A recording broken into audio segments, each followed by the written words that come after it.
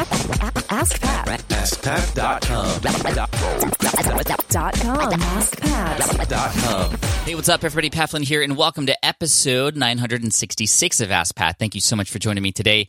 As always, I'm here to help you by answering your online business questions 5 days a week. And we have a great question today coming in from JT. But before we get to that, I just want to mention that, hey, coming soon is the new relaunch of Smart from Scratch. My course that I built has helped hundreds of students help them figure out, well, what should I be doing next? And is it actually something worth moving forward with?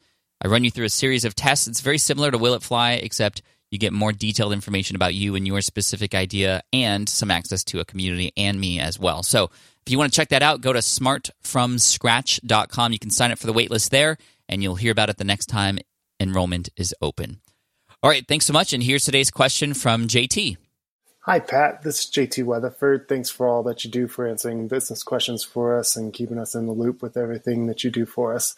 It's been a huge help for me and my business and just getting things started. I own a business here in Colorado. I do a handyman business. It's called Colorado's Best Handyman.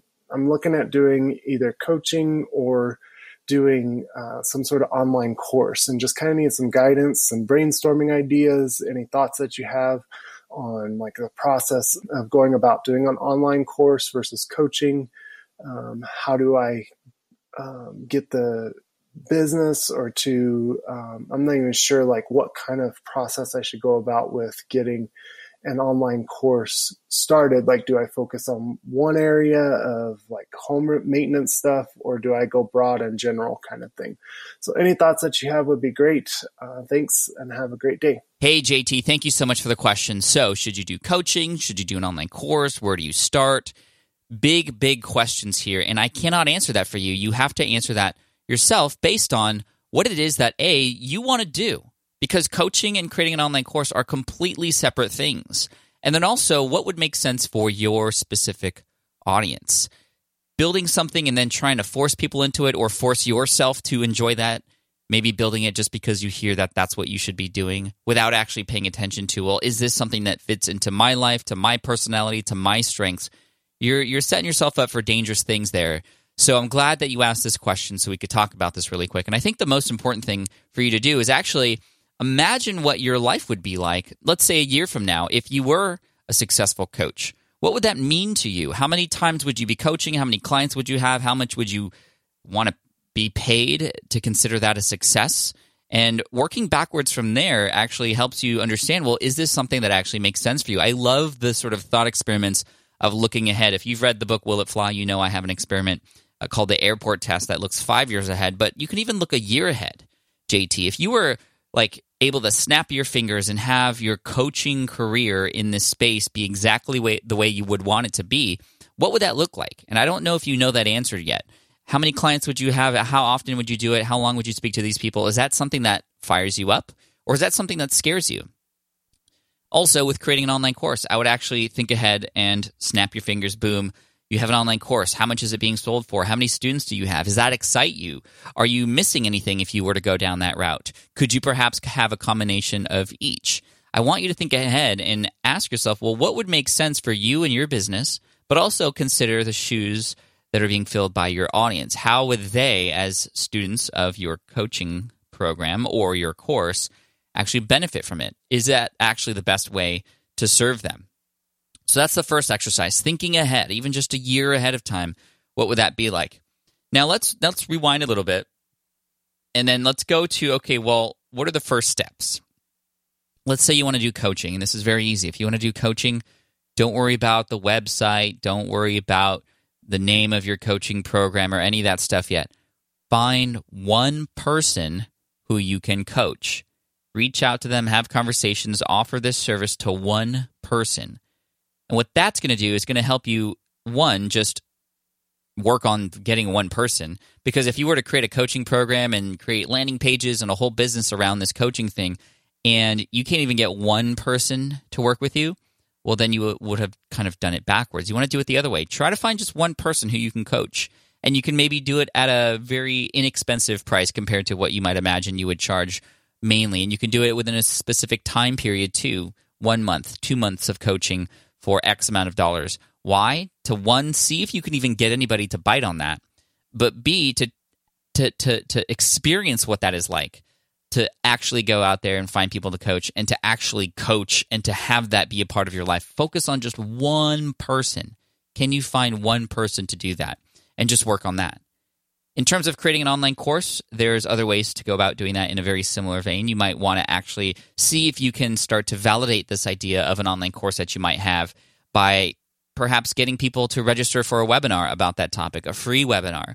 If you can't get registrants, then what would make you think that you can get people to actually buy that online course? Is it a failure if you don't get registrants? No. You're learning, though, as you go. You're learning that maybe that's not a topic that people want more information about, or the way that you framed it, or the groups of people that you've been reaching out to aren't the right ones for that. And that's going to give you some great information. Just starting in a very small petri dish of a test to see if that's actually worth moving forward with. And then, okay, let's say you get registrants. Great. You know that people are interested in this topic. Let's see if they're interested in learning more in a deeper fashion by paying something. And then even before you create your online course, this is the whole thing about pre-selling and validation. This is really the theme of Will It Fly, is will people actually pay for that idea up front? Not everybody will, but there will be a small percentage of people who will pay to get access to you, to get access to this content early, even before it comes out, knowing that they're going to get it from you directly. And essentially what's going to happen is you're going to build this course with your first set of students, your beta group. Don't call it a beta group to them, though. They don't, beta, I think it was James Schramko at an event from Super Fast Business. He said that, don't say beta, because beta version means just like the crap version of something, right? So it's not a beta group. It's a founding group. It's a pre-launch group. It's a champion group. It's a charter membership. Those kinds of things. I call it, for my students when I come out with a new course, a founding group. They're the founders, and it makes them feel special. And they are. And you want to treat them like gold, that's for sure. So you're going to build the course with them, step by step. You might want to have just like a module ready for them up front, but then over time, and this is exactly what I did with my course Smart from Scratch. It's exactly what I did with PowerUpPodcasting.com.